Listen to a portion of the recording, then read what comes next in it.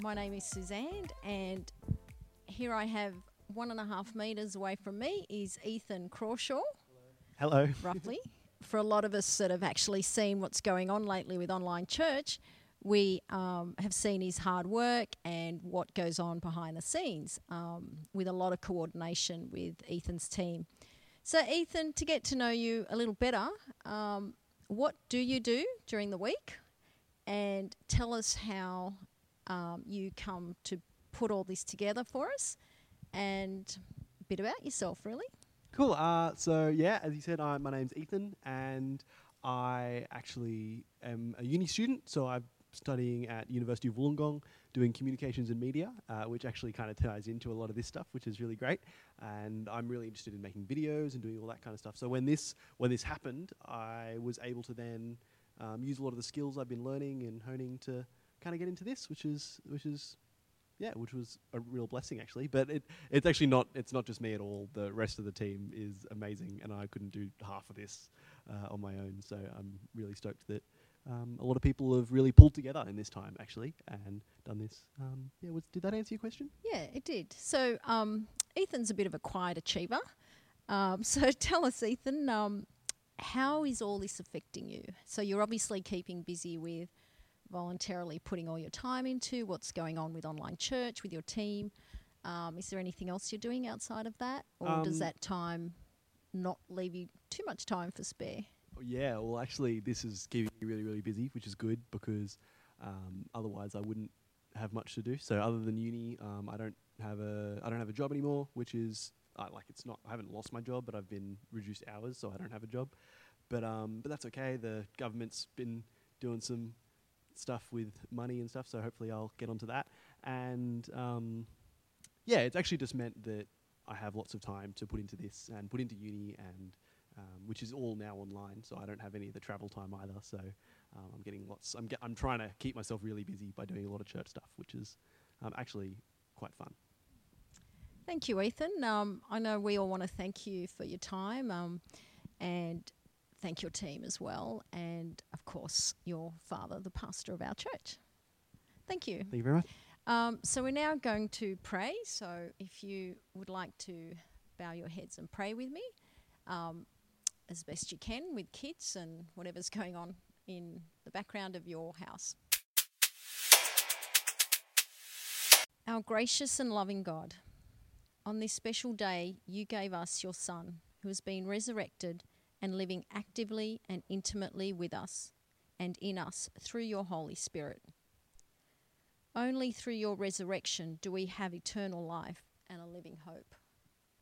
Nothing in this life or world can compare to your grace, mercy, and love for us, a love that we cannot truly fathom. You are intimately involved and in control of your world. For those that believe in you, we can call ourselves your people. We can come to you confidently, like a child to their parent. May we humbly acknowledge and be grateful for the greatest gift of salvation. Thank you that you have conquered death. Help us to rely on you for our strength, especially as we think of those around us who are anxious through these challenging and unknown times. May all people be still and know that you are a mighty and great God, in control of all things, and in all things you are to be worshipped. There are no words to express our deep gratitude for the greatest gift of eternal life. Help us to get out of ourselves and use your time for your glory, for your people, and for those that don't know you, that we are a people of purpose for you. And give us strength to show this in prayerful and practical ways, knowing with certainty that one day we will be with you in heaven. For we may be perplexed, but not driven to despair. We may be afflicted in every way, but not crushed. Father, we want to pray for all our nations at this time, for a massive reduction in casualties, for a vaccine to be produced in miraculous time, so that all people will know it is from you. You hear the prayers of your people. We want to pray, God, that other nations who are already struggling with poverty, violence, and plagues of locusts that are happening right now in Ethiopia. And on top of all this, the epidemic of the coronavirus. Have mercy on them and show them your grace and love, because we know that your love changes everything. What an amazing thing this is. We've all experienced this and we thank you. It is you that we can come to in every situation and crisis. For who else and what else do we have? Nothing satisfies but you. So, Father God, as we spend this time now learning about you and getting to know you through your word, may the power of your word shine its light upon us and open our ears and hearts to what you want to say to us. Only in your precious name, Jesus, can we ask for these things. Amen. So now Hayden and Lisa Fox are going to come and read the Bible. Hello everyone, and we're now going to read from God's Word with you. If you would like to read along with us, get out your Bibles and open them to Luke chapter 24. I'll be reading from verses 1 to 12, and then Lisa will read from verses 36 to 49. Luke 24. On the first day of the week, very early in the morning, the women took the spices they had prepared and went to the tomb. They found the stone rolled away from the tomb, but when they entered, they did not find the body of the Lord Jesus. While they were wondering about this, suddenly two men in clothes that gleamed like lightning stood beside them. In their fright, the women bowed down with their faces to the ground.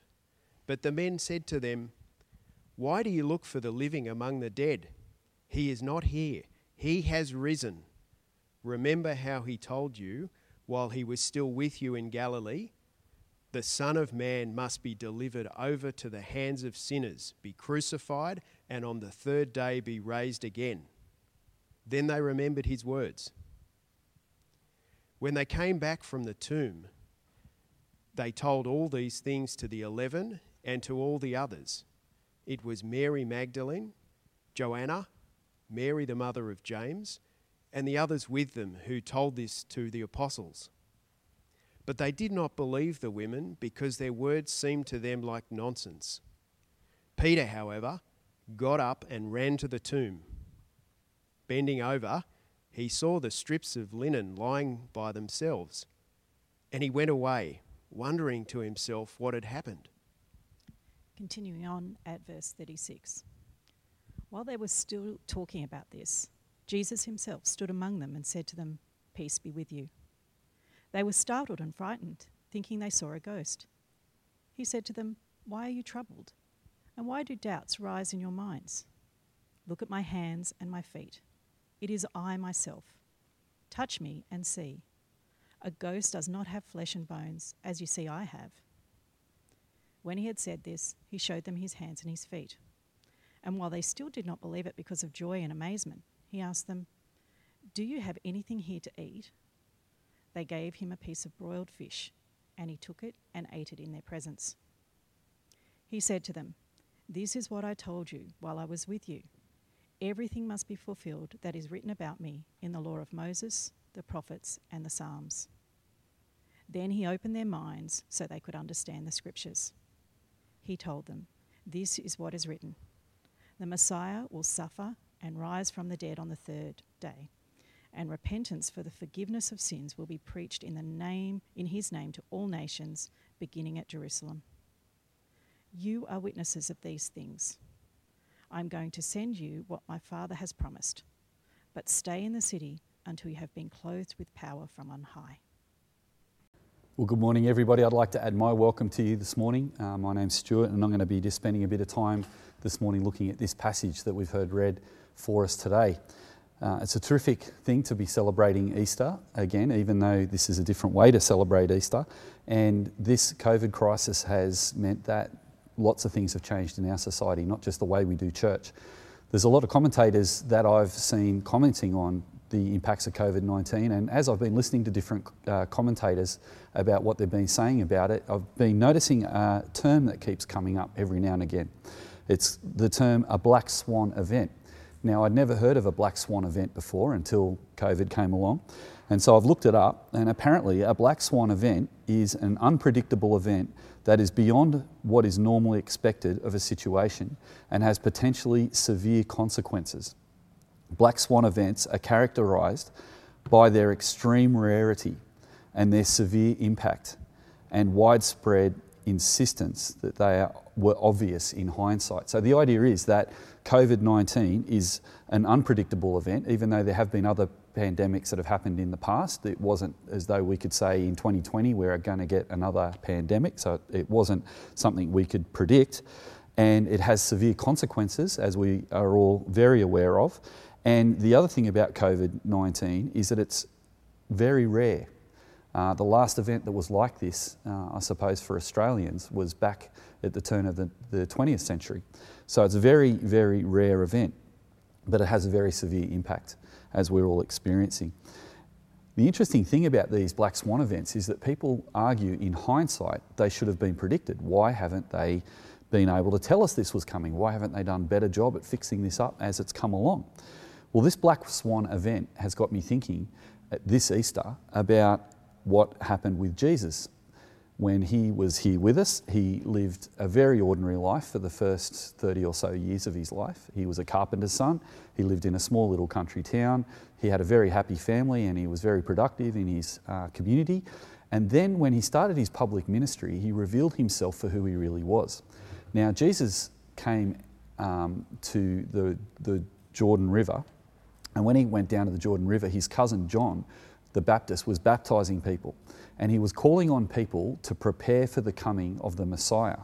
Now, the Messiah is a word that means the Saviour. So literally, John the Baptist was saying to the people of Israel of the time, one will come whose sandals I am not even worthy to untie. This one who is coming is going to surpass me, but he is going to come and surpass me because he will come to usher in the kingdom of heaven. And as he's preaching, Jesus comes down to the river. John recognises Jesus because, again, John is the cousin of Jesus. And Jesus comes down to the river where John is baptising. And Jesus says this surprising thing. He says, John, will you baptise me? John has just been preaching that I'm not worthy to even untie this man's sandals who's going to come after me, this Saviour who will come. Of course, he's talking about Jesus and how Jesus is coming to save the whole world. John has insight into this because he's a prophet. And John has insight into the fact that Jesus isn't just a normal human being. Jesus is fully man and fully God. God has come and dwelt amongst us. And now Jesus comes down to begin his public ministry as God's Son amongst us, asking for John to baptise him. Now, John found that an awkward situation because John had been using this idea of baptism in the river, where he was calling on the people of Israel to come down to the river so that he could baptise them by putting them under the water and bringing them up again. That was a symbol of the repentance of sin. So the people of Israel had this concept that human beings are fallen, that we're not born perfect and get corrupted by this world, but we are actually born sinful. The word sin is a technical term that means rebellion against God, that all human beings refuse to live their lives according to what God says, but actually prefer to live their lives according to what they think is right. And as a result, human beings have done a lot of damage. They have done a lot of damage to other people and even to the whole world around us. When Paul reflects on this in Romans 1, he says that the whole world groans under the weight of sin. And in this present time where we see this disease that is rampant amongst our populations, we can see this fallenness firsthand at this time. It's very clear to us that this world is not perfect. So Jesus has come, he's at the Jordan River, and he's going to be baptised so that he can actually share with us this beautiful symbol, this symbol that is given to us as a sign that we repent of our sin. This is what John was calling the people of Israel to do. He was saying, come down, repent of your sin, and prepare yourself for the Messiah.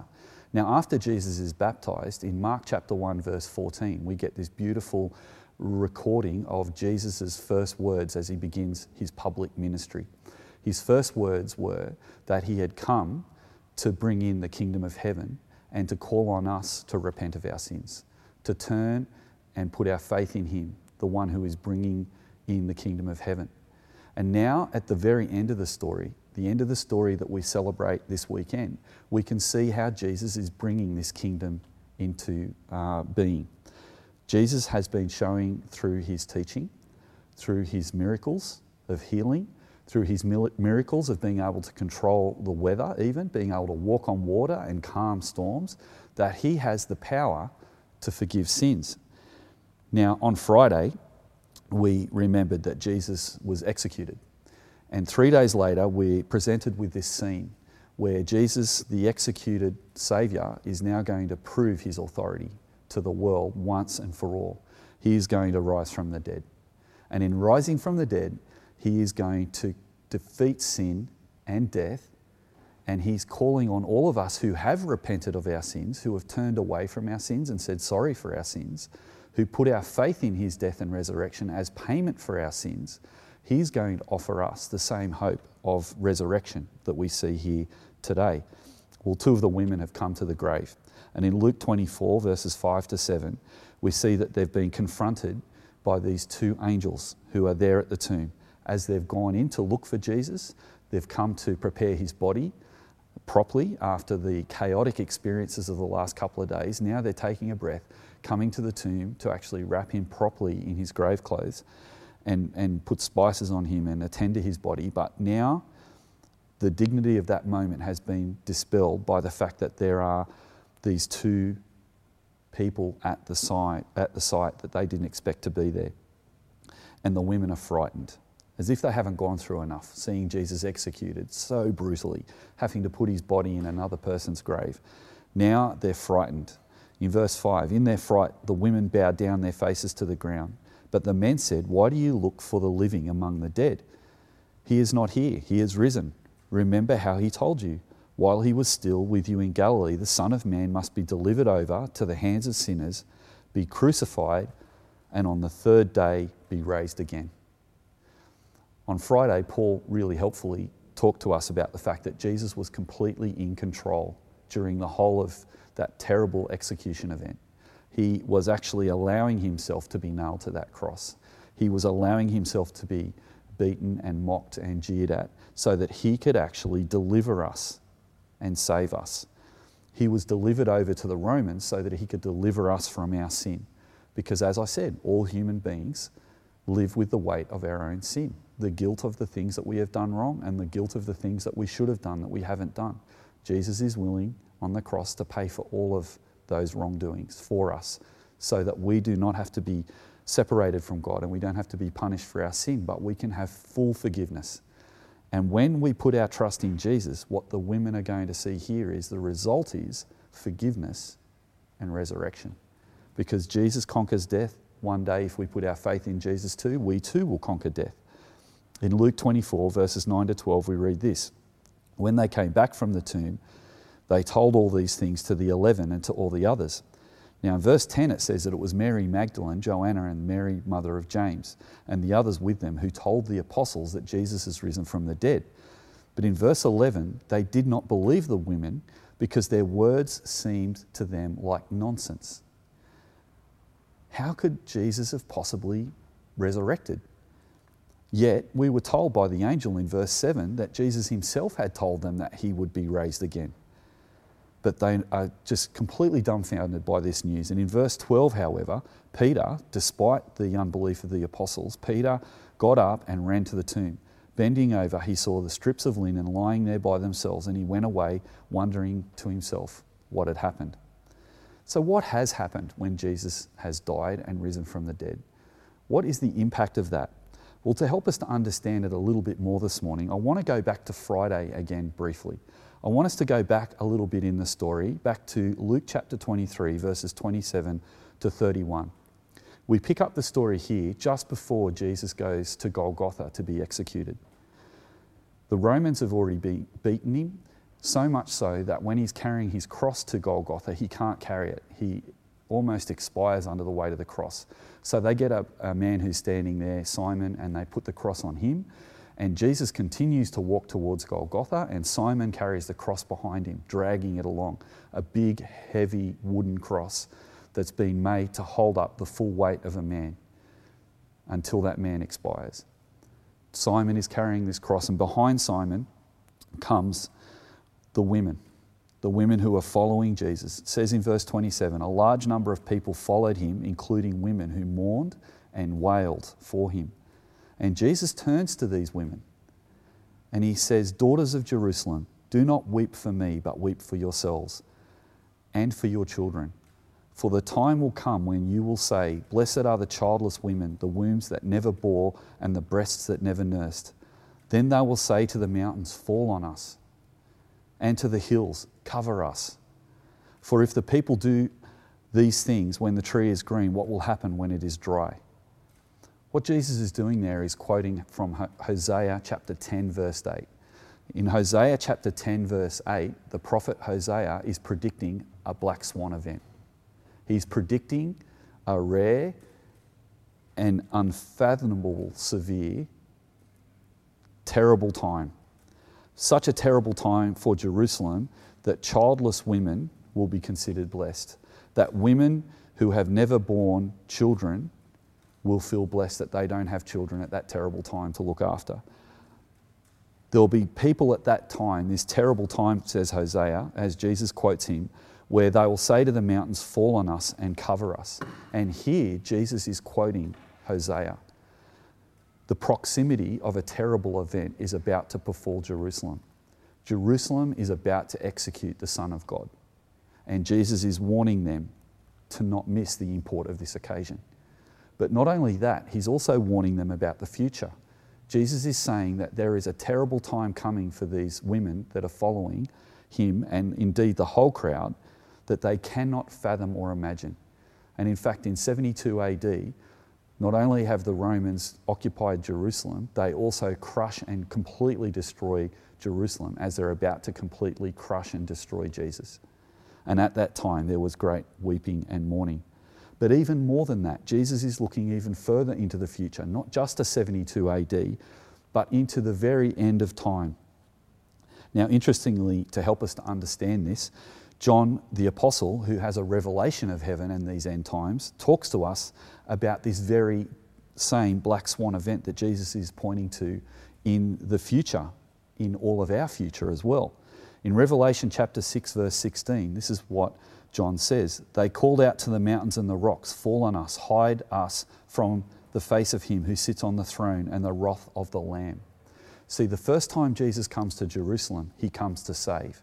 He has spent his time in Jerusalem and in the whole of the surrounding areas, telling people that he has come to bring in the kingdom of heaven, repent and believe the gospel and they'll be saved. But he's warning people as he is now, as he goes to the cross, if you do not trust in me and put your faith in me, then there'll be a terrible future awaiting you, a future of judgment and wrath. You see, Jesus predicted not only that he would be killed and he'd rise from the dead, but he also predicted that he will come again. But the second time he comes, he will come in judgment. The wrath of the Lamb is speaking here directly about the wrath of Jesus, who is coming to end injustice. He's coming to end sinful behaviour that has hurt so many over so many generations. So in Revelation 6:16, John is using Hosea 10:8 as well to talk about a time that is coming where judgment will come, where sin will be finished and there will be no more evil, because God will bring to an end all those evil things. However, the exciting news is that in Revelation 7, straight after that teaching, we see the hope that Jesus is offering to everybody on the same day that he dies. In verse 7 of Revelation, chapter 7 of Revelation, verse 9, this is what John says. He says, after this I looked, and there before me was a great multitude that no one could count, from every nation, tribe, people and language, standing before the throne of the Lamb. They were wearing white robes, and they were holding palm branches in their hands. And then in verse 13 to 17, John says to one of the elders, who are these people? And the angel says to him, these ones you can see here in heaven, these ones in white robes, these are the ones who have come out of the great tribulation. They have washed their robes and made them white in the blood of the Lamb. In other words, what John is saying here is all those who listen to Jesus when he starts his ministry by saying, I come to bring the kingdom of heaven, repent and believe If we believe in Jesus and we put our faith in him, we repent of our sin and turn away from our sin, if we stop wanting to serve our own needs and seek to follow God and trust that Jesus has done everything for us so that we can be forgiven for our sin, the very blood of Jesus that drained out of him that day on the cross will wash us clean. And it'll be as though we are standing with white washed robes by the blood of the Lamb. It's interesting that the Christians that John sees here in heaven are singing, and this is what they sing. They are before the throne of God and serve him day and night in his temple, and he who sits on the throne will shelter them with his presence. Isn't that beautiful? Verse 16, never again will they hunger, never again will they thirst. The sun will not beat down on them, nor scorching heat. For the Lamb at the centre of the throne will be their shepherd, and he will lead them to springs of living water. And God will wipe away every tear from their eyes. This is the great hope that Jesus has in mind as he goes to the cross. He's at once warning people of the coming judgment, using Hosea chapter 10 verse 8, but he's also saying there's a way to escape that terrible day of judgment. Jesus is saying, I'm allowing my body to be broken in your place. I'm allowing my blood to be spilt so that you don't have to endure the wrath of God because of the sins that you've committed. I am willing to die for you. I am willing to do this for you. The work that Jesus does on the cross for us is so beautiful and so profound. Coming back to Luke chapter 24, verses 36 to 39. After these dramatic events where the women have gone to the tomb and Peter's gone to the tomb, now Jesus comes to the disciples. And while they were discussing all of these things that they've had reports of, Jesus himself comes and stands amongst them.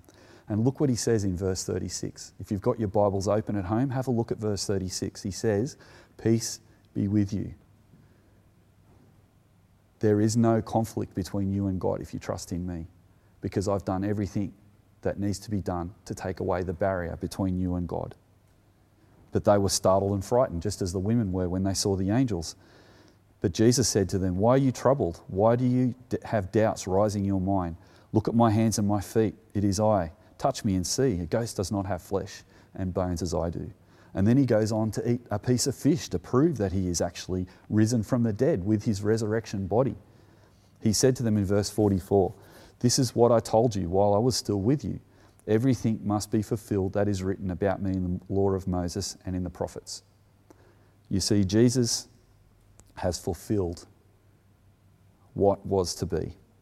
In verse 45, then he opened their minds so that they could understand the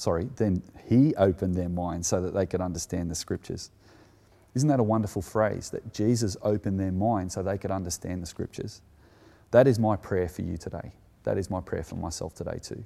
That Jesus would open our minds so that we could believe that this is true. That yes, Jesus did live, he did die, and yes, he did rise from the dead. And by putting my faith in him and repenting of my sins, all I need to do is trust in Jesus, because he's done everything I need to be at peace with God too. And that is so true for you as well. In verse 45, he goes on to say, this is what is written.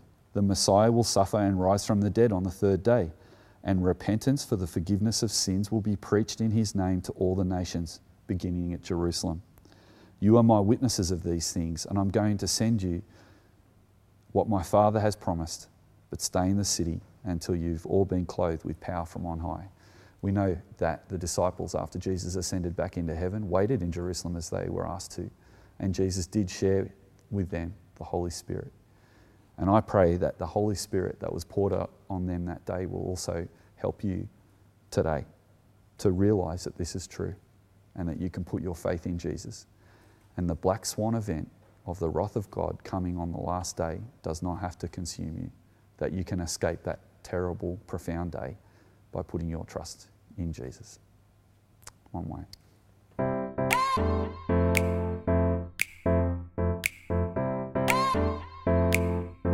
Thanks again for listening to the Soul Revolver Church podcast. Just a reminder, if you want to watch any of these services that we hold live, you can go to soulrevivalchurch.com and you can see all the gatherings up the top of the page. You can choose any one you wish. It can be on Friday, Saturday, or Sunday. Thanks again, and one way.